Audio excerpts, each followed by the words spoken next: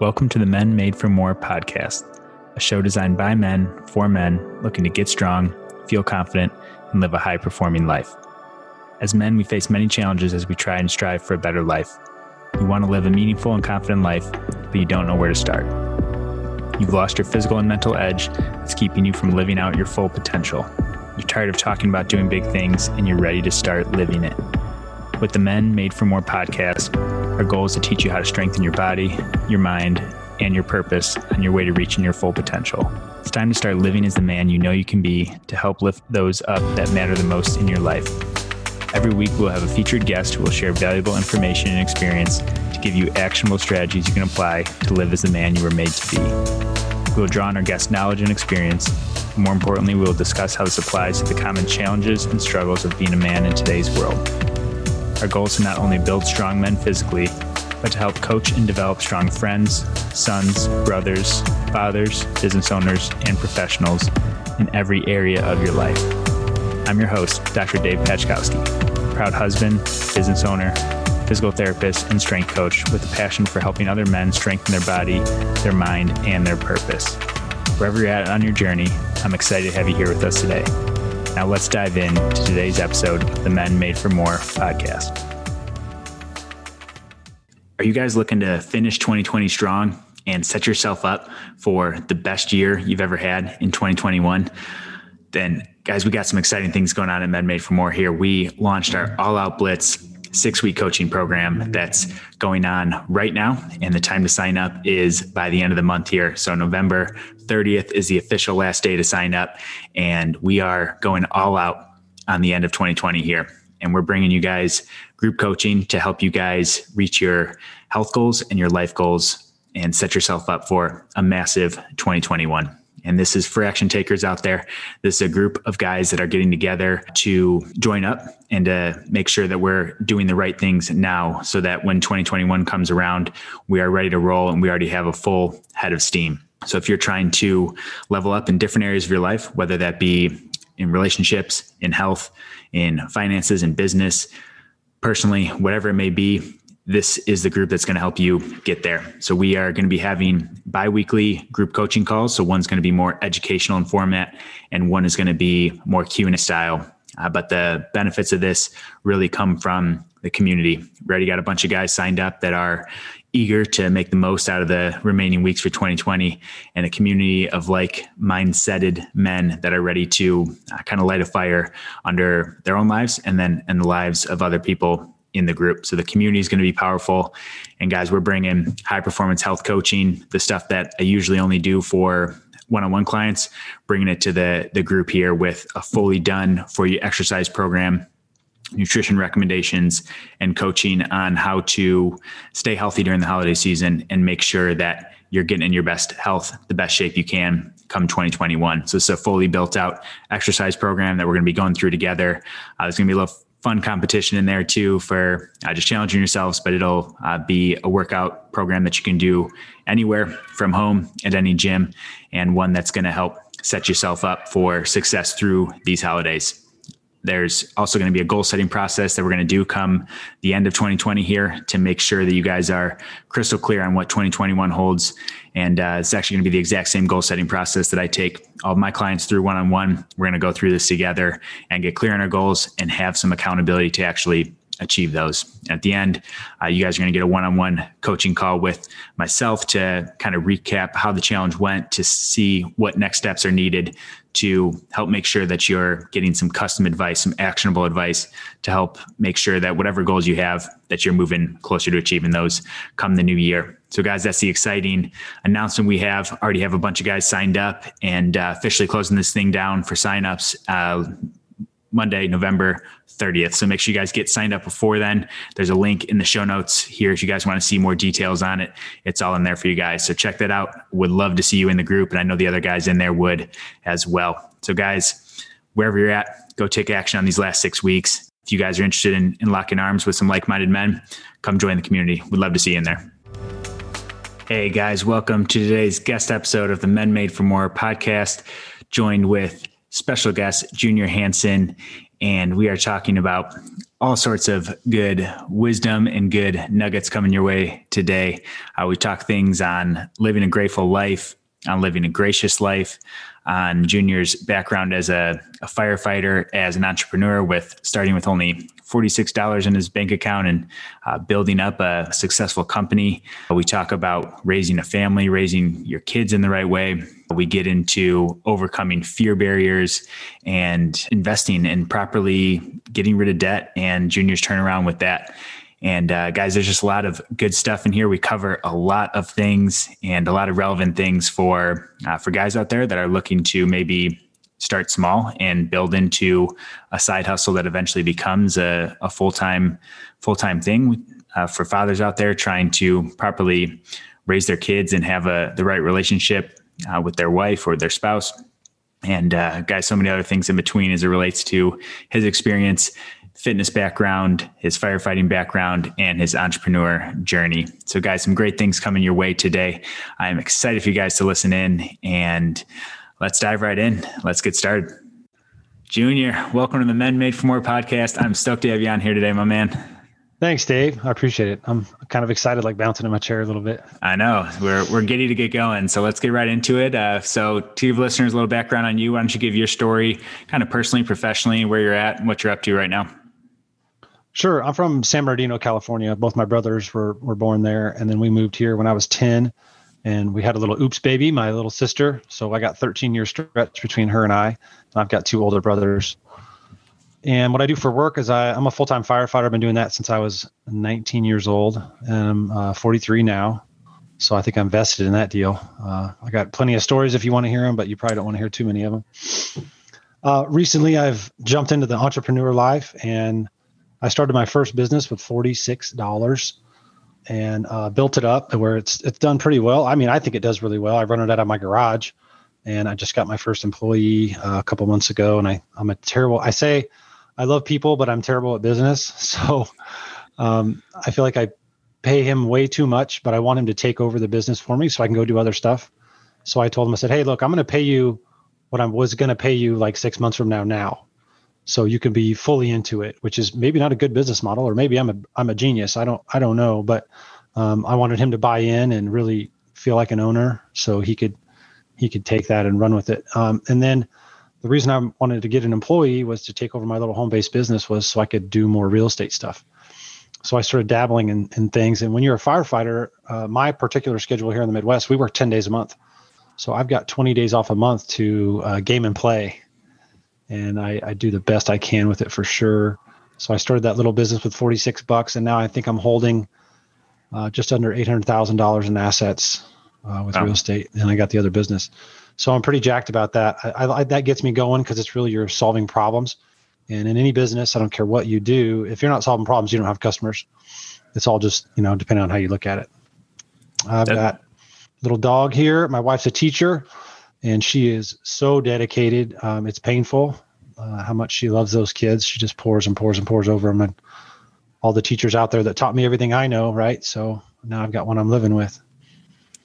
Yeah, funny how that comes full circle. But I love what you say about just business solving problems. And I think we can even expand that beyond business. It's, if we're in relationships and you're trying to develop a relationship, and you can, take that same mindset in of being of service, being of problem solver, whatever you want to call it, that can carry people a long way in that. What was the switch from, when did you decide? So you got this full-time firefighting gig going on. Was it just all the free time that you're like, hey, I'm going to start to do something? Or were you always kind of the entrepreneur type, or was that just something out of maybe boredom with so much time on your hands that you decided to start it up? Definitely never bored. I'm always exercising. I love to ride mountain bikes here. I know I'm in Kansas City, but we've got some really good trails actually. We don't have the mountains, but the trails are there for sure to keep you active. I've always worked out, been a super active guy. I've always wanted my own thing, but I never knew how because there was nobody in my family or close relationships that were doing their own thing. They always worked for somebody else. So that tends to be easy. And I heard something today from somebody, how we'll get up at a certain time and make it to work on a certain time every day for 10 years. But why won't we do it? Why won't we do that for ourselves? And I don't have a problem getting up and working for me. And I don't have a problem getting up and working for somebody else. So to answer your question, When I was firefighting, my wife and she's a teacher, I'm a firefighter, so there's not a lot of cash flying around. I had to figure out a better way. And I started working for a big box company, Best Buy at the time, and they were really pouring over the sales training. And then I started a business kind of off of that business because I learned how it worked. I'm like, wait a minute, they're just buying things here and selling them here, and there's people in between. And I kept wanting to do something. I couldn't figure out what it was. And so since I was with electronics, I started renting out audio equipment because I noticed people were coming in and wanting to buy things and returning it, or they were wanting to buy things that they didn't really understand. They wanted to use it once, but they didn't want to own it. And I thought, wow, this is cool. So I started selling. I was buying. I got the electronics thing figured out, and I started buying stuff. And then before I bought it, I would do the math. I would buy it on a credit card. I would sell it on eBay or Amazon or this place called AudioGone. It's a really high-end audio place. And so what I learned is I learned my hustle. So I learned how to buy with credit, use the credit, pay off the credit. And I never once those years when I was doing that paid interest on any of those credit cards, which is what you do with real estate. You try to buy it low. You do your math before you make your purchase. Then you get a hold of the bank, and the bank says, this is X, this is Y. Am I going to make profit and money? And then I go for it. So I took that little mini hustle, like Gary Vaynerchuk says, go to garage sales and grocery store or whatever, and then flip it, right? Well, that's what I was doing. And I would, in the early days, I would go to the thrift shop. And I remember a couple of great buys. I found like this stack of Carhartt jeans, and I was like, what are these doing in here? And you look it up with your phone, and you put them on, and you sell them. And I was just churning. And now I've taken that and I've grown it, which it took me a while, but now I can do it with a house. And then I do it with a house. I'm like, okay, that one, my first one was like 32,000. The second one was 50,000, bought it at an auction. The third one was 80,000. The next one was actually less expensive, but it was worth more when I was finished. So what I'm trying to say is I just kept leveling up. And then I was talking to a real estate friend of mine a couple of weeks ago, and I was like, well, if I just keep going up like this and I keep learning and getting better, like, where am I going to stop? Like, okay, let's get that $1 million property because I'm not afraid of it anymore, because I learned down low with the little things. And I learned that credit was a good thing if you know how to use it. And the reason back in the day, which is a great story for everybody, is to get your money right. Because what was stopping me from doing anything and everything I wanted to do was my checking account. And now people talk about wealth and blah, blah, blah. I'm definitely not wealthy. But what I want, and what I always say I want, is I want options. I want the option to fly back to California whenever the heck I want. I want the option to go on vacation. I want the option to pick out whatever car I want to pick out, because it's up to me. It's not up to the banker. It's not up to the guy that's selling it to me. Hey, what do you want your payment to be? No, buddy. I'm going to show up and I'm going to pick the car I want to pick because I can, instead of making it the bank's business. Now, the real estate, that's the bank's business, but because that's leverage. But with the cars and such, I think that point was a big shift in my life. To answer your question, was when my wife and I got on the same page with how much we're spending, where and why. Then I took those lessons and I put it into that little business, and I put it into the next little business, and I just kept rolling it. And I keep running into these fear barriers. When you get nervous about something, you're like, ooh, that's an $80,000 property. Well, in Kansas City, $80,000 property is not a big deal. You know, you go to, we keep talking about California. You go to California, that same property is 400,000 or more. So it's just your comfort level with that number, and then it just gets easier, because it's really no different once you get that different mentality where it's really God's money anyway. So what does it matter whether it's the bank's money, my money, or somebody else's? It took me years, and I mean years, of hard work to get to that point. But I think anybody can do it, especially for a guy like me to make those big changes. Yeah, it's cool to hear your story. And there's so many good points wrapped in there too. I love you talk about starting small. And a lot of people, I think, the resistance to doing a side hustle, or resistance to, they have their full-time job going on, but there's resistance to starting something else because it's like they have this big vision, but they're not willing to do those little steps to lead up to that big vision. It's like, well, I want to be here, but there's no way I can be there because of time and money and you name it. But it sounds like for you is a lot of these small steps and then the gradually leveling up. And because of that, your mindset actually grew with it. Your bank account grew with it. All these other things grew with it versus trying to start all the way at the overwhelming big big end goal. Is that kind of something that was intentional for you, or was that just sort of the next logical thing of that stair step approach? For sure. So the number one shift was the money between my wife and I. The number two shift was I had always told myself when my first daughter was born that I would start a fund for her for college. Okay. And it was always that thing that I wanted to do that I never did. Now, how many of those do you have in your life, Dave? Maybe a few, maybe zero, hopefully. But I just kept telling my wife, oh, we're going to start it. Oh, we're going to start it. Right. And then her freshman year of high school, which in Kansas City, it's 4 years, depending on where you go. I went, uh-oh, my daughter's pretty smart. And I believe that she is college bound and she's going to make it. Right. And before that, I was like, I haven't started anything. I've done my little hustles, right?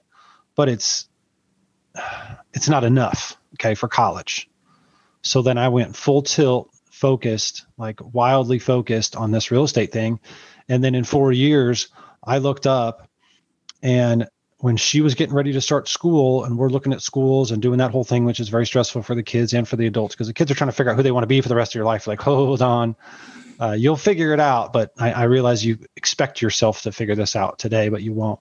But anyway, back to the money. So I'm very proud of myself to say that the day she started college, I could have wrote a check for the entire 4 years of the school that she chose. Okay. Wow. That's massive, right? And I'm talking about just tuition. All the rest of it is, I don't know if I could have wrote that check, but I was proud to say that first year, no problem. Go do what you want to do, where you want to do it. But what I learned over those 4 years is the biggest lesson. My daughter watched me hustle. She watched me break through my fear barriers. We talked about it. Every chance I got, I would speak to her about these things. If she would listen, if she was in that kind of mood, right? Because she's a teenage girl at the time. We figured out a way to gamify college. Every listener needs to hear this because there's a Starbucks in every town. Starbucks is paying 100% of her tuition for working there. They're also giving her benefits. She's got stock benefits that we immediately jumped into because I thought that was necessary. And she listened, and she's got cash in the bank now. She's buying stock, and she's 18, 19 years old. And, on top of the stuff those little things that you already had set up before that. But the point is, I was trying to save for college, but what I was learning in the process was how to gamify my options. I was trying to figure out what I wanted to do and how to do it. So we're looking at schools. We flew to Colorado and said, oh gosh, this is not a fit. She was not into the community college that she was going to go to. And during that process, she's working at Sonic. I'm like, Sonic's not it. We got to figure out a way, someone that's going to pay your way through college. Like, what company do you want to work for? Well, I was talking to some guys at the fire station, and honor to him for telling me, what about Starbucks? And so I looked into it, and wow, 100% online school. And then in the middle of COVID, she's going to class. All her friends are freaking out because they don't know where they're going to live if the dorms are open and all this stuff. And she's got half a semester under her belt in the middle of all this crap happening. But the bottom line is I can pay for her room and her board. We have many, many rules as far as the money goes. Another thing I'm very proud of my daughter. If anybody wants to do this, I highly recommend it. Make them pay for their first car. So back in the day, I taught her, under no uncertain terms, am I going to pay for your vehicle? Because it's your freedom. And she learned that lesson. She paid for her first vehicle with cash, nervously standing there. I remember, hey, you want to negotiate a little bit on the price. You don't just want to give them what the offer is. And then bang, she saves $300 in 2 sentences, right? That's why I like real estate, because you can make those huge moves in such a short amount of time. And then she bought her second car with cash before she went to college. And I'm thinking, maybe I'm doing something right here because she's seeing what I'm doing. And I brought her out to a couple of houses, had her paint some rooms and, do some yard work, nothing major, but I just wanted her to feel the reason I was doing all this was so I could pay for those 4 years of college instead of just going off and doing it and writing checks. I love that. And to be able to instill that in your kids, I'm sure some people listening are a little envious if they haven't seen the same thing. But how much of that was lead by example, would you say? And how much of that was intentionality that you had of starting at a young age of saying those things, planting those seeds that, hey, you're going to be paying for your first car and doing those things? Were there any other kind of intentional type things you had implemented early on with them? Yeah, for sure. I've dropped those little seeds, if you will, for years because my father made me pay for my vehicle and my brothers too. So honor to my dad. for doing that for us, because it taught us. And I honestly think that just that one lesson, the car lesson for my brothers and I, is we had to figure things out ourselves instead of always going to daddy for checks and always going to mommy for problems. But I mean, I had a legitimate argument with my wife because my wife's father had always bought all of her vehicles. She would literally destroy a vehicle in an accident. And a few weeks later, daddy went to the dealership and wrote a check, which is fine. Honor to him, right? For being able to do that and wanting to do that for her, because that's how we honored her with gifts. And I'm not mad about it at all. But what I want my kids to do is I want them to feel that pain and that process going through, because later in life, no one's going to write you checks for your problems. You crash your car. Oh, well, now here's what the insurance is going to give you. Your $15,000 car. Here's $8,000. Good luck with that. And it's just, for me, it's just, you got to figure life out, because there are no golden tickets. Nobody's just going to give it to you. And sometimes those golden tickets don't work out. Yeah, such a good lesson. And I've heard you mention a couple of times too with fear barriers. Tell me a little more about that, kind of with maybe personally for yourself, and then also with maybe your daughter, or any other examples you have in terms of how you've learned that on your own and how you've taught to maybe break through some of those fear barriers that you've come across. Yeah, so I love talking about my daughter. Let's keep doing that because those are good lessons. Yep. So she had a massive fear barrier between leaving Sonic, which was her first job, and she loved the people, right? She wasn't a big thing, and that's like, I'm the same way. She didn't want to lose those relationships that she had grown with the management and the regular customers. And I mean, she knew their orders and stuff like that because she was there that often. And I could see the fear in her. I mean, it took me months of dropping seeds and hints that, look, Sonic isn't it. This is what college is going to cost. Let's get a year or two of it for free, maybe even 3. I don't know if the 4th year is going to work, remotely. You'll actually go into something by then, right? But if I can get 2 years or 3 years paid for, how fantastic is that? So to push her to see her fear and to acknowledge it, that's the hard part. Hey, it looks like you're really struggling with X. What's the deal? Tell me why. Well, that's how I learned it. She loved the people, but she didn't really like the job, didn't want to smell like fries and stuff like that. And now when I talk to her on the phone, she says she loves coming home and showering because she gets that smell of coffee off of her. But she was just quarantined. She was tested positive for COVID. And she said, I woke up the other morning. She said, I just want to make drinks. I just want to make drinks for people. So it's funny you make that shift. And with the fire department specifically, you have to smash your fears that first year, and then the second year, and then the third year. Because when you run calls and it's always somebody's worst day, typically when they call you, it's never like, hey, you guys want to hang out and I'll try to sell you some t-shirts and some jeans. It doesn't work like that. It's really a bad scenario typically. And we have to help them immediately that day. So I have to break through my fears, and I have to help the younger guys break through their fears of, touching the blood, or this is gross. I mean, there's a lot of poop and pee in firefighting. Everybody thinks it's house fires and kittens and, ladies at the grocery store, which all that happens. But it's a stinky job. It can be. I mean, let's change the subject here for a second, but the saddest thing that I see in the fire department is when we go to an elderly person's home and they have been laying on the floor for more than a day. It kills me. It rips me up. And I don't know how to solve that problem. I know First Alert and those kind of things that people can do, or cell phone, but it's horrendous to see, like, where there's got to be a better way. Maybe there is, maybe there isn't. People also need to help themselves. They need to realize that, maybe today is, I've had enough and I need to go live with somebody else or make a change. But not everybody has the financials or the desire to go live in a community when they've lived by themselves forever. But it just rips me apart when I see that. And so it's hard to deal with. You leave and you're thinking, where are they tonight? What's going to happen to them tomorrow? And you're not allowed just to go back to the house and knock on the door and see how they're doing. I guess you could, but I think that would be frowned upon if we were just stopping by people's places to see how they were. And there's other services for stuff like that because we can't be everywhere all the time. Sorry, I went off on a tangent there, but that's heavy on my heart. Were those things that you were aware of, you were getting into when you started with firefighting, or was that kind of like, what was the first time where you experienced that, and what was that like? The part you're talking about of coming in to someone who's been on the floor for a day, someone who's, that side of the job, that, because I don't think many people get into firefighting expecting that. I'm sure that happened at some point when you're already into that path of firefighting, right?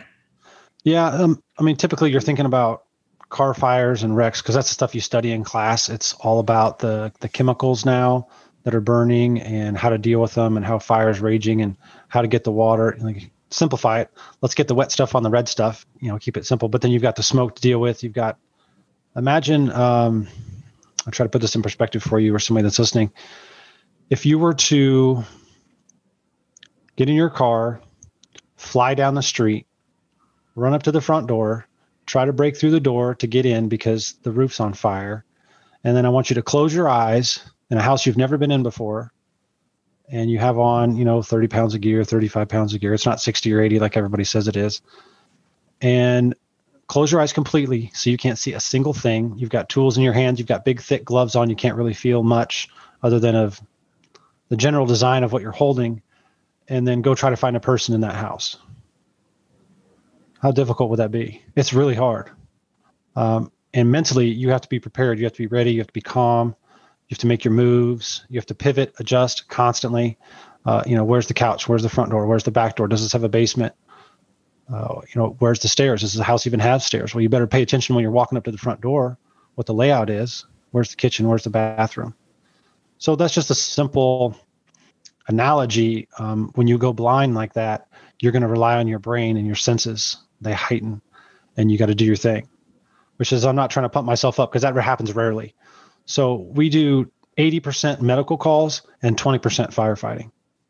So when you're getting into it, it's all about that 20%, those cool car wrecks. Like, well, initially, yeah, those car wrecks were really cool because these two really nice cars are all smashed. And, one of them's got a 30-day tag on it.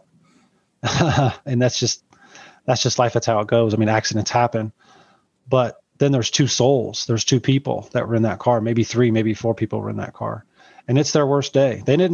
Here's another thing about seatbelts. I've never been to a wreck where somebody had their seatbelt on and said, "Hey man, high five. I knew I was going to be in an accident today. I appreciate that. That I put on my seatbelt today." They got blood coming off their face and I can't believe this happened to me. I can't believe this happened to me. Every single car accident. I can't believe this happened to me. How did it happen? I don't know. I was looking at my phone. I don't know. I was just going through the red light. It's an accident. More people die in car accidents than a lot of other things. And people talk about the numbers on this and the numbers on that and get really picky on things. And I'm like, well, what about car wrecks? I'm guilty of texting and driving, so I'm not going to preach on anything I can't do perfectly. But you mentioned I like what you mentioned with relationships when you come to a scene like that, whether it's whatever you're getting called to, like you said, you mentioned a couple of times, it's someone's worst day. It's not like they're calling you guys to hang out. And again, it sounds like you have some more empathy around that than other people might. Were you always that way from the time you started, or do you see, and I don't want to single out the younger people in the field, but do you see people that are more just there for the fire side of it? And how do you develop that empathy to be like, hey guys, when we get there, like, these are people we're dealing with. These are, actual relationships that we have to develop and address those things. Is there ways you're fostering that, or I guess increasing awareness with maybe other people that don't see it that way? So we mostly joke about it because we have to. It's not actually funny at all, but we have to come up with a coping mechanism because otherwise it will tear you apart.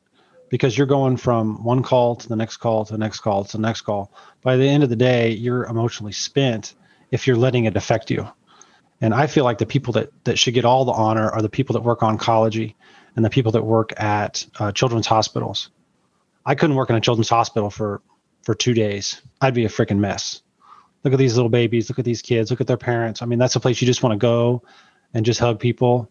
And, hopefully it's going to be okay. And if you think that the part that it's given me mostly, to hopefully answer your question directly, it's given me so much perspective on what's important and what's not.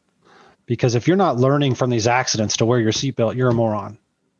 And if you're not learning that people's lives matters and that your life is precious, then you're missing the boat. Because it's gone. In a flash. People talk about that in a flash. But I'm saying it here. I've seen it. I've held those people. I've been on the floor in the living room, and we're doing everything we can with every piece of equipment we could ever possibly buy and apply to this person. And it's just not working. And the family is standing there, and, sometimes they're praying, sometimes they're screaming, sometimes they're mad. I fully understand all those emotions that they're going through. And we're in their house, and we're trying to, pump on somebody's chest. It's ugly. It's not pretty. It's just, but at the same time, it is what it is. It's people helping people. So we're doing our best with the tools we have to assist with the situation that's arisen. So I can't take it personally that grandma is 90 years old and she doesn't have control of her knees and her back very well. So she slips and falls once in a while. So I can't take that personally, but I can give her a lot of grace when we get there and do what we can do. But you also realize that you can't be everywhere. And at any time, anywhere across the country or in the world, there's people laying on the floor in their own pee and poop, and they've been there a while, and that's gross. And I don't want to see, the burnt skin and stuff like that from the urine. It's just a sad, sad deal. So if you've got older folks, you got to check on them. You got to get them that life alert, even if it's a couple bucks a month. Those life alerts, they literally save lives every day. People use that term a lot, but just to get that notification, to get somebody on the way to help, and it doesn't have to be the fire department, it could be the police. The police do a fantastic job as well. Those guys put themselves in harm's way for me all the time. There's houses they send us to. People are screaming on 911. They get there and they clear it for us. And I honor those men for what they do in their badge, because they're not getting a lot of love right now. But it surprises me to what level that guy with the badge would do for somebody to help them. And I feel like that's what they do. They get up every morning just to try to do that, to help others. And I don't want to get off on that tangent. Yeah, but I just did. Yeah, I hear you. How do you keep from bringing that stuff home with you? Because it's heavy stuff. It's a lot of, I know you mentioned putting it in perspective of kind of like joking it off, but what, do you have anything else to not like bring that home to family after you've had a tough day? You've seen some of these tough things, to still come in and want to show up and be present and be there for your family without being distracted by the things at work. And because you see it, you see it in a kind of a heavy degree, but everyone to some degree has some emotional baggage they're bringing with them when they come home. And if they're letting that affect their family life, we know the consequences that can have. So how are you kind of separating those things for you and your family? Well, that's changed over the years for sure. When I was younger, I used to boast and brag about all the things I had done the night before. Of course, that's over beers with other college buddies, right? And I don't know when it happened, but I made a shift and I just stopped. I had to stop telling my wife about it. And definitely my youngest daughter, she started listening and kind of hearing what I was saying, and she wanted to fix the problem. And I fully understand. Well, Dad, why didn't you help that lady? I don't know her address. I don't know where she's at. I'm at the fire station. She's got to call 911 in order for somebody to go help her up off the floor. And I can't be everywhere, and you can't be everywhere that you need to be all day, every day. And some days you're on duty and some you're not. So to answer your question, once she started, and my wife would try to give me suggestions on how to fix things or help things, like that happened yesterday. There's nothing I can do about it. So now they know that we just don't talk about it at all. And I'm fine with it. I can handle that. I don't need to share it. I used to love taking pictures of the wrecks and stuff like that, but it just doesn't, I don't know how to explain it. It doesn't do it for me anymore. I like going and helping the people, but once you've done it for a few years, you don't need to boast or brag or tell stories, because I'm sure tonight in your town, Dave, you can turn on the TV and they'll talk about who got shot and some other things, and you will feel zero for it, which is terrible, because if you were there or if it's somebody you knew, then it would resonate and it'd be heavy. But since it's on the news and we're so desensitized to it, right? Which is what I guess is what I'm saying, is you get desensitized to it. You try to make light of things and just get through it any way you know how. Otherwise, you end up on a substance or some other thing, or you get divorced, but you think it's everybody else's fault or problem, but you can't deal with your own mess. So to answer your question is, you got to look internally and you got to deal with your mess before you can deal with anybody else's. That's great. Yeah, I appreciate you sharing that, because that is a real thing. if you're not doing a good job separating that or handling it, then it relates to those substance abuse issues or ends up leading to relationship issues and those things. Any other systems or things you have in place that keep you accountable in that, keep making sure that you're focusing on the things that matter the most? When you mention things like perspective and how precious life is, what things are you currently doing? What kind of habits, routines, systems do you have in place to make sure that you're focusing on what matters the most in your life? I think my big release is exercise, and it always has been. I used to, and maybe I can get back to this after today, but I used to always shut off my phone because it was my time. But now the phones are so good. It's like, I don't want to put away my phone. I got my music on my phone, so I can't. So you have to make that line, that adjustment, say, look, this is my hour. This is my hour and a half. That the only thing that comes out of my phone is the music. Everybody else can wait an hour and a half. Unless I'm, of course, at the fire station, which is another reason why the fire department's so fantastic. Where in the world, and I'm sure someone's going to find it for me, when you show up, they give you sweatpants, sweatshirts, shorts to work out in, a pillow, some really cool gear, and a giant red fire truck to drive on your first day. That's pretty awesome. I mean, I'm a grown-up kid when it comes to that stuff. And one of my big favorite things is when the kids, hasn't happened in COVID in quite a while. It's kind of killing me, but when the kids show up and they're no bigger than the tires and they're looking up at this thing just going, wow, wow, wow. And the moms are taking all kinds of crazy pictures of the kids. And that's going to be, a big memory for them and stuff like that. I think I got off on your question, but I wanted to share that little. So I focus on the positive, and that is my focus. So a Zig Ziglar line is, when you're driving your car, you go to go lights. You don't go to stop lights. Well, it's 50-50 there, right? Minus the yellow light. So I like to go to go lights. And people get all gruff and they have to sit there and wait. It's like, I'm just waiting for my turn to go. I don't have to stop, right? I could drive around and cause an accident. I'm just kidding. The other thing I did when I was starting out with this journey of mine was a gratitude journal. It was just such a simple thing. You need, literally nothing. I mean, you could use your phone and you could type it out, or you can get a piece of paper. But that, I feel like that only works for a certain amount of time, because you're going to run out of things to be grateful for. Like I was writing down this pen and this table and stuff like that because I had done it for a couple of months, and I had made a point to write down 3 things I was grateful for. And that's really where it started, because I didn't realize wildly lucky we are to be where we're at, to be in the city that I'm at, with the family that I have and the health that I have. And Dave, it's the same thing for you. So you can be grateful for just about anything. And I learned in a book, I think it was a Dale Carnegie book, about what it takes to prepare a meal. And if you go tonight, you lay out your plate. Hopefully you're not thinking about this before you do it, but if you go to a restaurant, or if your wife or somebody, a friend, serves you a meal, look down at the plate and look at the meal. Where'd the plate come from? I don't know how to make plates. How about you? I don't know how to forge silverware. I'm grateful for that silverware. This orange might have came from California, but the avocado came from Texas, and the rice came from China, and there's some sauces from Thailand. So if I had to make this meal on this table with this silverware on this plate, how long would it take me?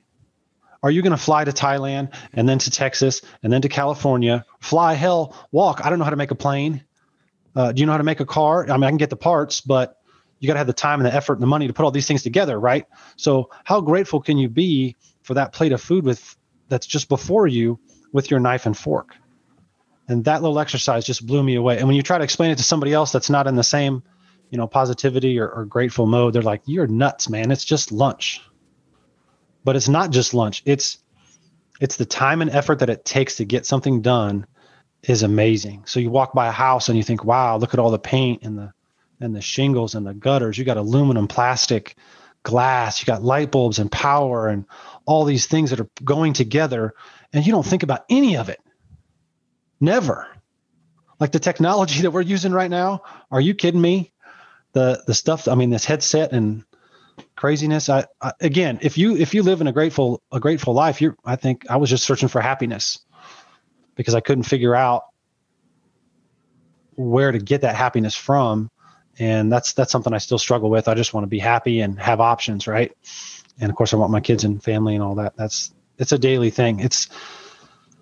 I'm looking for that light switch and there just isn't one. It's a process. And I'm starting to enjoy the process rather than looking for that end game, because there is no end game. You talk to these old folks and they got a lot of things figured out. They're just like, whatever, right? It's whatever. I don't care anymore. Or they're super grouchy or they're super happy. So that's their life that has led them to where they are today. But even those people that are grouchy and 70 years old, they could start a gratitude journal and realize how much that they have instead of focusing on how much they don't have, because wish list is bigger. Well, what they don't have, that's way bigger. So why don't I just focus on the things I've got and the options to get the things I want? Yeah, that's so good. That's a good way to describe how I think.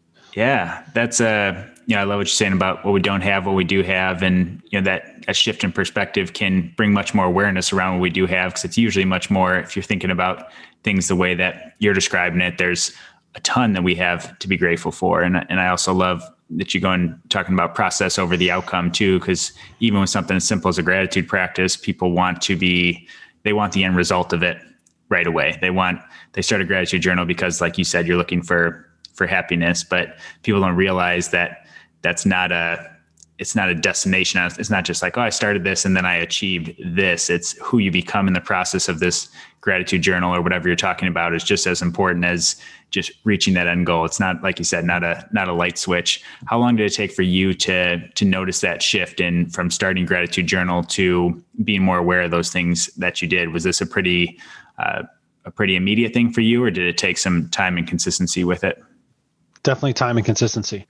I was broke as a joke, man. The first 5 or 6 books I bought on real estate, and I would call it self-help, which is like I would walk into the library like, oh, someone's going to see me. I'm looking for a self-help book. Because yesterday I was on a fire truck going through stoplights and, hopefully rescuing somebody, which, rarely happens, but it does happen. But then I'm going to the library to try to figure out how to make a better me out of me. Right. So I actually had those feelings going from point A to point B because I was so lost. My wife and I were not aligned financially, which I think is still the number one reason people get divorced. So that was a huge shift for us. And when you start that gratitude journal, it's free. It's paper, it's pencil. It's just looking at your desk differently or looking at your car, even if it runs, even if it's a piece of crap. I still drive a piece of crap car. I can go buy another car if I want, but I'm not ready for that option yet. Right. And then people are like, why are you driving that busted ass 2004 Chevy Trailblazer? You know why? Because today I could give a rip what you think about me at the stoplight or the go light. I really could. Where before I had a black Mustang 40th anniversary edition 5.0, which actually a 2.6 that my wife and I had to have because we were trying to impress everybody that we didn't care about. And I remember a day that I had, my dad came over. I had that Mustang in the driveway. I had a minivan in the driveway because we had 2 kids and neither of us wanted a minivan, but we were sick of sliding the kids in and out. And I've got this black Mustang and it's 2007. My dad slaps me on the back. He goes, man, it looks like you're doing pretty well, son. And I'm thinking, I've never been more stressed out in my life. I've never had the least amount of money in my bank. I was running out of money every month, every check, putting stuff on credit cards, and then, trading that credit card for another credit card where you do like that 0% swap around. I thought I had those idiots fooled, right? But they're still making money off me every time I swipe it. And then every time I don't, every time I move it to another credit card, I never paid any interest, but I had to pay those transfer fees. And I thought I was being smart. But what I was doing was I was just pushing off all my problems. And then to have my dad come over and slap me on the back and say, you're doing really well, son. I'm thinking, my wife's unhappy. I'm working out like a banshee. I'm literally, I would take my paychecks to the bank and I would take some of the money so my wife couldn't see it. So I could buy more supplements so that she wouldn't find out about, so I could get stronger and bigger. Cause that's what I thought was going to solve my problems. Cause I was this gruff fireman guy. Right. But let alone, I didn't get to spend any time at home because I was working hourly job and I was a firefighter. I would leave the fire station at 8:00. I would go to my next job. I would work, which is a lot of firefighters do, right? And other people have multiple jobs. But I thought that was the answer, was just to work more per hour until I learned how to up my value but I had to get smarter in order to do that, right? So you can't just go into the boss's office and say, I need 50 cents more per hour, because it's not going to change your life. But you have to go learn a new skill, which is, I saw a problem. People are coming in and buying things and returning them. I was like, well, why don't I just rent them to them? And then I started a business. I was renting audio equipment and video equipment and projectors to people that wanted them, and then they give it back. So I don't have to keep selling it over and over and over. I could just rent it. And anybody across the country can start my business that I started with probably $46. You just find something that somebody wants to rent, and then they give it back. And then you clean it and you test it and you give it to the next person. And you repeat that process, and you still have the same inventory, which I think is a beautiful thing. So I'm doing that with houses. You buy a house, you rent it, you clean it, and you give it to the next tenant, right? And you can repair it along the way, but that's fine. But I'm all over the place. That's my usual. That's how I do it. Yeah, no, it's all good. With the big turning point, though, so I'm just curious, because you talk about this point where you're kind of at a mental low, at least, where you have the car, but wife's unhappy. You're working like crazy. Your bank account's low, and all these things are going on.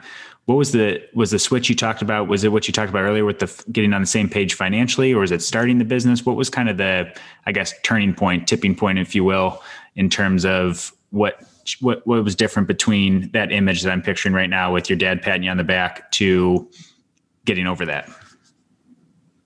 A friend of mine named Gibson at the fire station dropped a seed on me and a friend of mine about financials and how a different way to handle it. Okay. And I received it. And this is how broke I was. I wasn't willing to spend the money on the class. So, but I was smart enough to gamify it. Oh, I can go to the library and I can get that guy's book, Dave Ramsey's book, for free. And then I can go on YouTube and I can find a way to find the classes, because my wife was not, this is how we were. Today, she doesn't care. But at that time, I couldn't say, honey, I need $15 for this book that's going to change our financial life. There just wasn't $15. Even though I'm living in a really nice house with one of the cars was brand new. The other one was used. But the point is, you have all these extraneous things, but internally, it's a freaking mess. So I had to gamify figuring out finances. And I rented the book from the library. I stole the videos from YouTube. They're out there, Dave. Sorry. And I never actually took the real class, but I learned the principles, and I printed some out and I found some other stuff. And then I got my wife on board, because we'd always start a budget and fail, start a budget and fail, start a budget and fail. And then I found this system that works, that I explained it well enough for her that we could use it. We've still never taken the real course, but I have proudly paid for other people's, because it was taught to me that I need to share this information. And that big switch you want to talk about, Dave, I'll talk about that. I love that story. Once I found out that I was probably 30, 33, 34. I was wicked pissed at every adult I knew, because they didn't show me that what I do with my finances matter. Okay, so you go to high school to do what? To work for somebody else. Well, when you're working, you make money, right? But nobody teaches you what to do with the money, or how to use the money, or how to invest the money. It's just make the money, buy what you want. And then you get 14 credit card things in the mail. And all day long, as you're driving around on the radio, you're hearing, go to this car dealership, buy this, buy this, buy this, the marketing attacks. And I was just a victim of the marketing. And now I'm on the other side of it. Now I'm marketing, right? Which hopefully makes full sense, but it's circle. They're solving a problem that I had, which was I wanted to feel good. So I buy the thing. Makes me feel good for 15 minutes, but then I got to work for 2 weeks to pay it off, the money I don't have. So that's the circle I was in, and it was constant.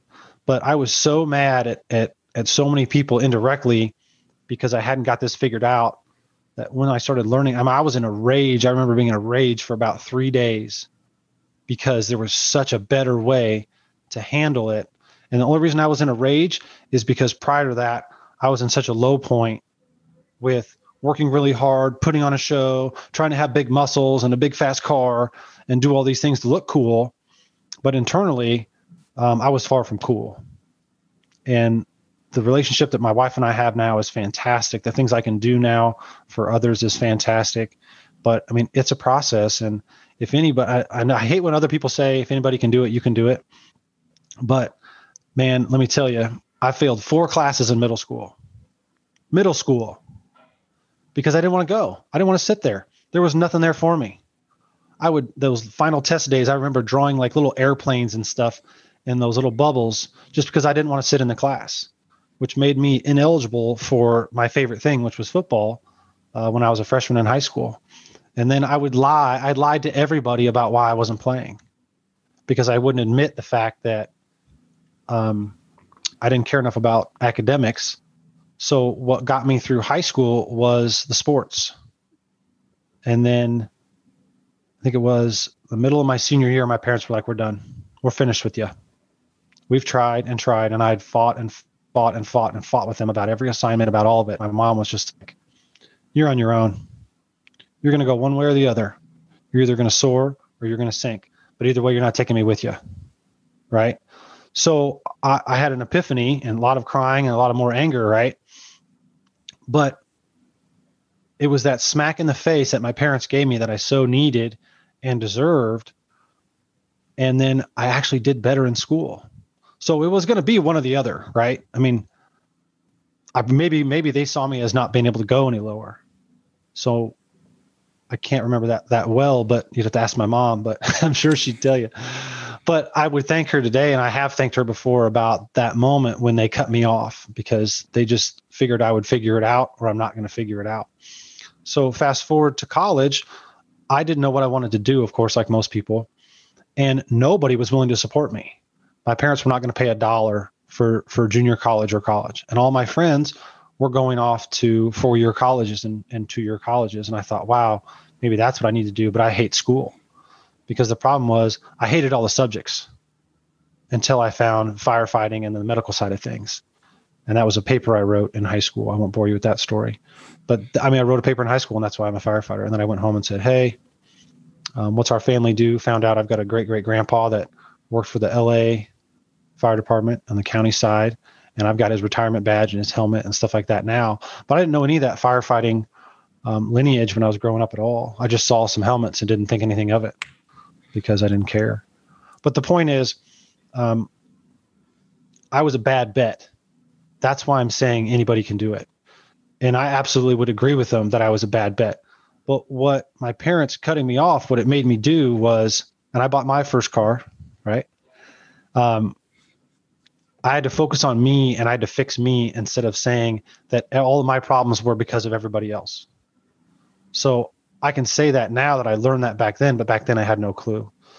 But what I want to tell you is I went to JUCO, and I had to work 3 jobs, and I lived at home for a year and a half after high school, and I paid for all of it. My grandpa, I remember, paid for 1 set of books.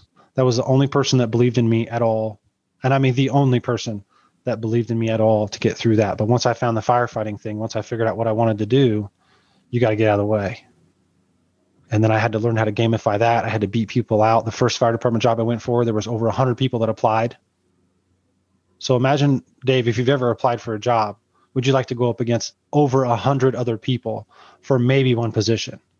So a lot of firefighters and medics, they go through all this schooling, and then they get to this barrier, right? That's the fear barrier of 100. I got to beat 100 people just so I can work here and get dirty and pick up old people and smell poop and pee all the time. Like, that doesn't even make sense. But that was the reality of it at the time. These days, there's far less people trying to go into firefighting, and I don't know why, but that's the story. Yeah, that's it's cool how that all comes full circle, though. And I know that, like, with the troubles of middle school and your parents sticking with you, though, and laying that down, and ended up, for whatever reason, getting into firefighting and finding that passion, and how the evolution has happened since starting working, and hearing how far you've come and all that. And I've seen more, just knowing you for not too long, the end product of that, but it's cool to hear more of your story of all the stuff that led up to that. And I guess as we kind of start to wrap things up here, what would you say to someone who is in that position you were in, where they're maybe externally, it looks like things are going good. Maybe they're fit, maybe they're appearance, they have a nice car, or, they're putting on this external appearance of all as well, but internally they're like, man, I'm I'm not happy right now. Things are a mess. My life feels like it's a mess. What would you say to someone as what's the next step? Or the first step someone can take if they're in that situation that you found yourself in? I would say now with the knowledge that I have, and the number one thing you've got to do is take care of your own house. Instead of trying to prove to everyone else that you're this thing or that thing, or you fit in this niche or that niche, you've got to prove to you that you're worth it. You've got to look and be able to, and a lot of people can't do this, look in the mirror and like the person that they see. If you look in the mirror today or tomorrow and you don't like that person, I'm saying like, not even love, because I love a lot of stuff that I don't like. But I can honestly look in the mirror today and say, I like that guy. Where that was definitely not the case in high school, because everybody said I was an idiot and they were right. And I enjoyed being the dumbest person in class because all I wanted to do was interrupt the class so I could get attention. So to offer up some advice, hopefully I qualify for this, and I think I do because of the struggles that I've had and how I've overcome those things. But those struggles were my struggles. They weren't anybody else's. The teacher just wants to show up and they want to teach you stuff. Well, then why are you there? And I struggle with telling this to my son, like every one of those teachers would stay after school for you if you were burning to learn, right?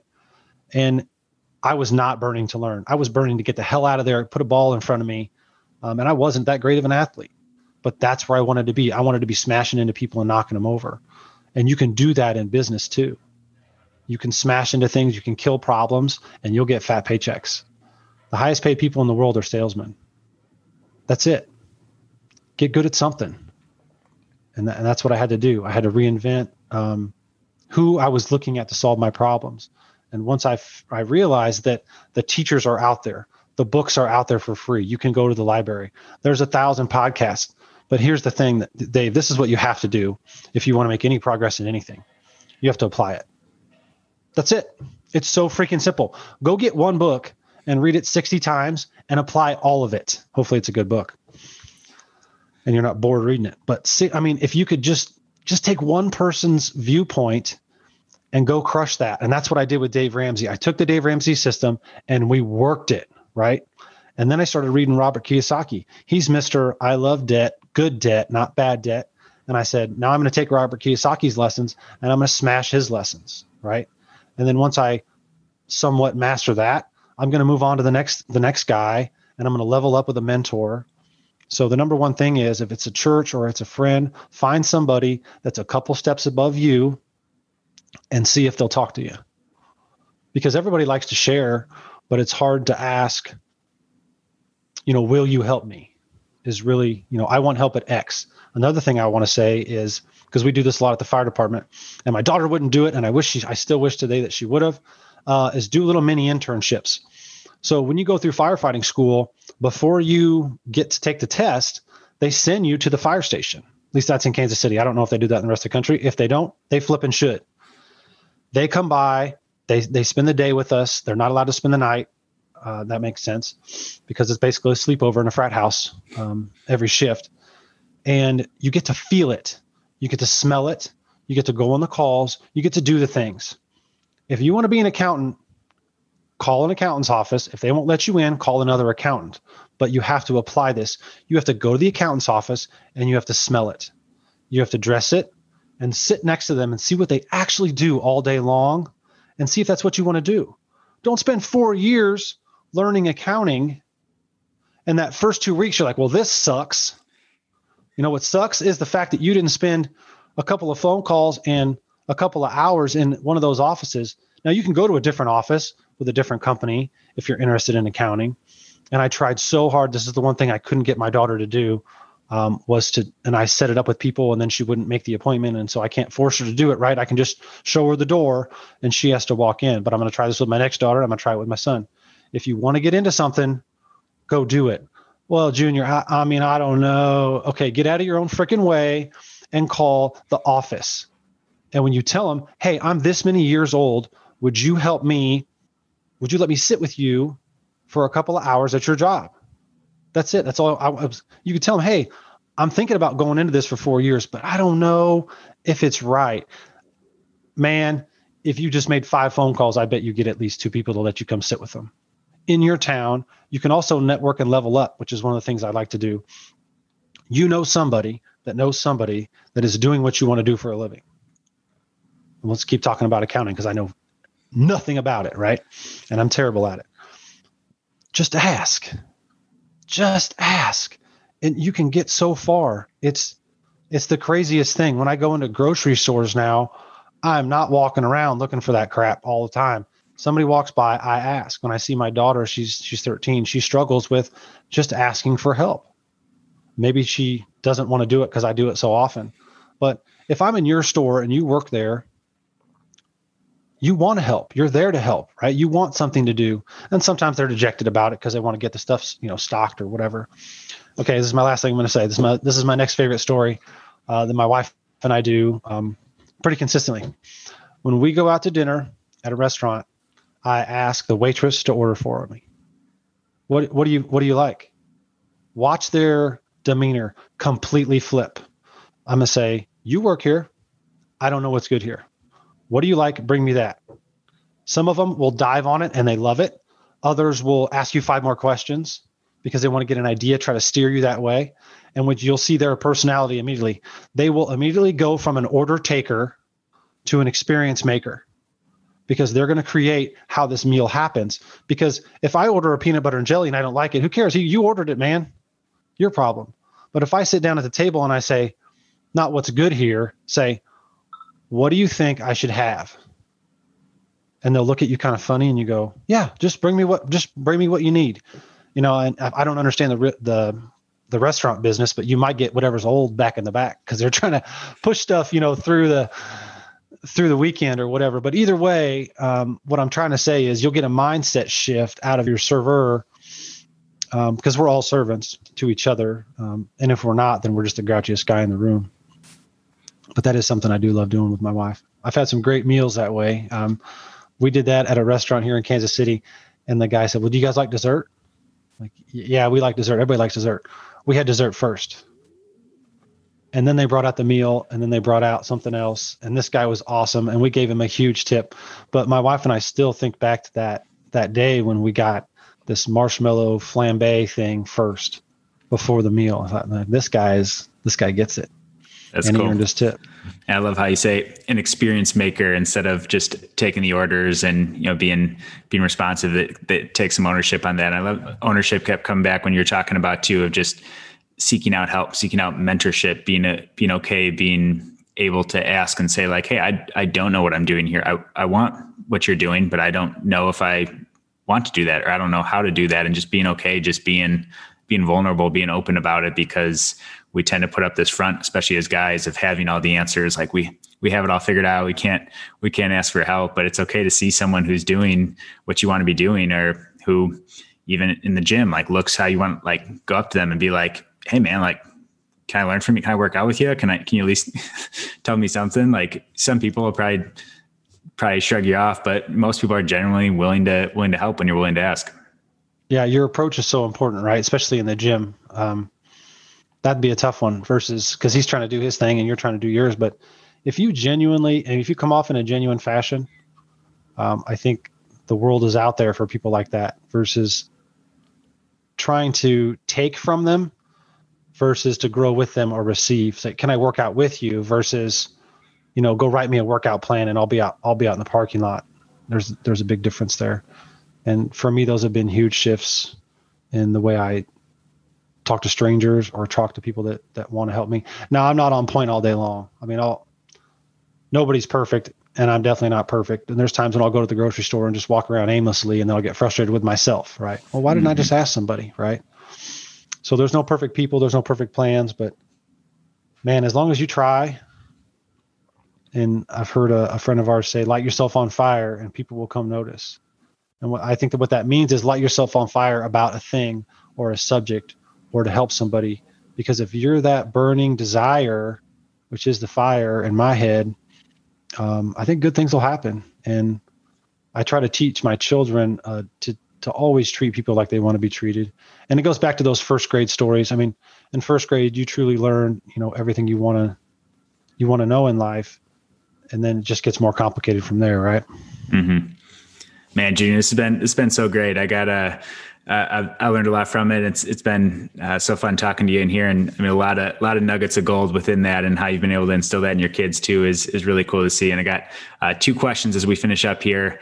The first one being, we've already talked about as guys, we put up this front, we put up this facade that all is well, and it's evident from your story of how much you've learned and how much you've grown in just some really awesome ways over your life, over your career. But I also think we're always learning and we're always growing. What's something, if you don't mind being vulnerable, what's something in the moment, what's something now, a challenge you're still facing, or something that's challenging you, growing you in some way that you haven't gotten all the way over yet? Great question, Dave. Super recent. My wife and I'll call it a 10-year fight. Like, we had been great for forever. And she told me, the hard part is learning to argue with your spouse. So I've read, different things on this, and there's certain ways to do it and there's certain ways to not do it. But if you have an intentional plan on how to argue, which that sounds really silly, right? So I learned this from Steve Weatherford. He's got a great podcast. Tune in. If you go to a certain place in your house or your apartment or even your car, this is where we go to discuss things. If you go there to argue, you're going to argue. This is where we go to discuss things. But more importantly for me and my wife recently is this is where we go to get in alignment. I'm going this direction. You're going that direction. We're nowhere near each other. Once you stop pouring into a relationship, it's gone. Okay. So let's relate this to your vehicle. Once you stop doing maintenance, there's a problem, right? I don't need to make another analogy because that's it. Once you stop picking up your laundry, it's a problem. Pick up your freaking laundry. I could maybe make, 1,000 more of those analogies, right? So my wife and I got in this massive argument, I'll call it, because it was a 10-year argument. And I don't know how I pulled it off, but I got her in the car. We were going to go grocery shopping. She didn't really even want to look at me at the moment. And I couldn't figure out why, which is why I was so frustrated. Like, I'm doing everything I can do. I'm providing, I'm paying for, I'm doing this, I'm doing that. And I think I'm providing, but I'm not providing. And what she told me finally was, she said, I need your support. And I'm like, wait a minute. I've got two businesses. I've got a career. I'm doing this with the kids. I'm doing this with your oldest daughter. I'm doing this. I thought that was support. I thought I was supporting the family. But what I learned from her, and she didn't say this, was that she needs my direct support. And I went, you know what? That's all you had to say. I am now your number one supporter. What can I do to support you? And let me give you a quick story. I used to, before the gratitude and before all the things, I would say, like, the Keurig machine is kind of expensive, right? That's a ridiculous amount of money to spend on a coffee in the morning, but it's a hell of a lot cheaper than Starbucks. So when my wife and I first started this budgeting thing, she was spending money on Starbucks and she was running us low because she didn't care. It's just swipe the card, right? And I'm thinking, okay, let's do the Keurig because it's less expensive. And then I just started despising the Keurig machine because I'm looking at the budget thinking, well, she's having 2 every day. That's $3.50. Like, are you kidding me? I'm drinking water. $3.50 a day adds up pretty fast, just like those energy drinks used to, but I don't drink them anymore. The point of the story is I was resenting the Keurig machines because it was pulling the money from me, but I had to switch my mindset to where now when I get up in the morning, I make the coffee for her and I serve it to her. And that happened years ago, but I wanted to be of service to my wife directly. And I still make the coffee for her, but we had to go in the car and go on a ride and literally pull off the road on the way to the grocery store and pull in a parking lot and say, look, we need to talk. You have to have that difficult conversation. And I hope I answered your question. So to get in alignment with my wife, to support my wife, for her just to tell me, I need your support. That's all I needed to hear. But from a man's perspective, you know what, you son of a bitch, you do need to support your wife. You need to stop being about you and about your muscles and your abs and your supplements, which I'm all about those things. I just, they hide underneath the fat sometimes on the abs. Anyway. That's great. Great wisdom there. And the last one, so our last hypothetical scenario for you, ask all the guests this question. So this is another wisdom related question from you. So you're leaving a coffee shop in town, you're leaving the grocery store, you run into younger junior of 10 years back. So younger junior's looking for some life advice, looking for some wisdom. You only have 60 seconds to talk with them. You're on your way to work. You're on your way to an event with your family. You can't stay and chat long. So you have 60 seconds to talk to younger junior of 10 years prior. What advice are you giving to him and what are you saying to him? The number one thing is to love yourself and to give yourself grace. And I would tell him that I have a contract now with myself, and it is love, listen, and grace. And I learned this through a mentor of mine, and I would be telling this to myself, that you need to love everybody. I know that sounds stupid, but if you can't love them directly, love them in generality, because there's no reason you can't, even though you think you can't love everybody. Because I really struggled with this when he told me, hey, just love them. Just love them. It's really easy. And then the number two thing is for me to listen, because I was always waiting for my turn to talk. Kind of like now, you can tell I talk a lot. But now when people speak, and I'm still working on this, I listen instead of constantly trying to cut them off with what I know. Well, I know for sure today that I don't know everything. And, the 2 ears, 1 mouth rule and blah, blah, blah. But, and grace has been big in my life, again, recently, because I made so many changes lately. And that's to let people make mistakes, let them learn from their mistakes. I give my children a lot of grace. I try to set them up. Now, this is going to sound stupid. I'm going to try to set them up for failure, but that's not actually accurate. What I'm going to do is I'm going to allow them to fail, and I'm not going to knock all the problems out of their way so that later on in life, those small things don't become huge things. And I think my parents did that for me back in high school. They gave me the grace. They're like, look, you're on your own. And that's the grace I needed. And that was the love I needed. That was the tough love I needed. And I really wish I would have learned. If I could smack myself in the face back in the day, I would say, learn Dave Ramsey's lessons, apply Robert Kiyosaki's lessons when you're done with Dave Ramsey, and shut your flipping mouth and listen to what people have to say. Boom. I love it. Love, listen, grace. And those other lessons are really great too. So Junior, man, I've appreciated every bit of this. I appreciate you taking time out of your day to jump on here. For those that are interested in, if people want to reach out to you, if they want to contact you, is there any place people can reach out if they have any questions or need any wisdom or support in what you've been describing here already on the show? Sure. I'll make myself available. My email is rental@jhansen.net, rental@jhansen.net. And I'm on Facebook. I'm not really super active on that. I usually try to just monetize Facebook and talk to some friends here and there. I'm on Instagram lightly.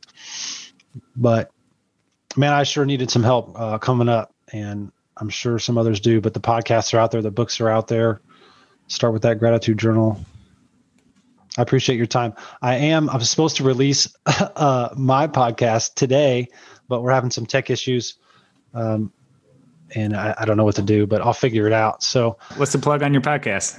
It's called YOE, Years of Experience, and it should be released. It was supposed to be literally today, which is funny that we're on, but I just need to get more practice at this. Send me a link when it's done. We'll get it up in the show notes for everyone listening so that they can have all that linked up. So by the time this launches, your podcast will be up and live.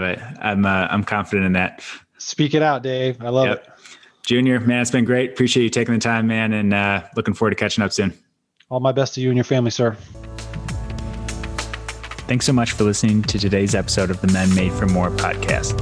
I hope you found today's show valuable and that you have some actionable strategies you can apply to your life today. If this is your first time listening, thanks for being here. The aim of this podcast is to provide a ton of the best possible content to help you grow in your journey to becoming the best version of yourself. If you enjoyed the podcast and found it helpful, please make sure to subscribe to the podcast and leave a 5-star review. These subscriptions and reviews help other like-minded men discover the podcast and take the next step in strengthening their body, their mind, and their purpose.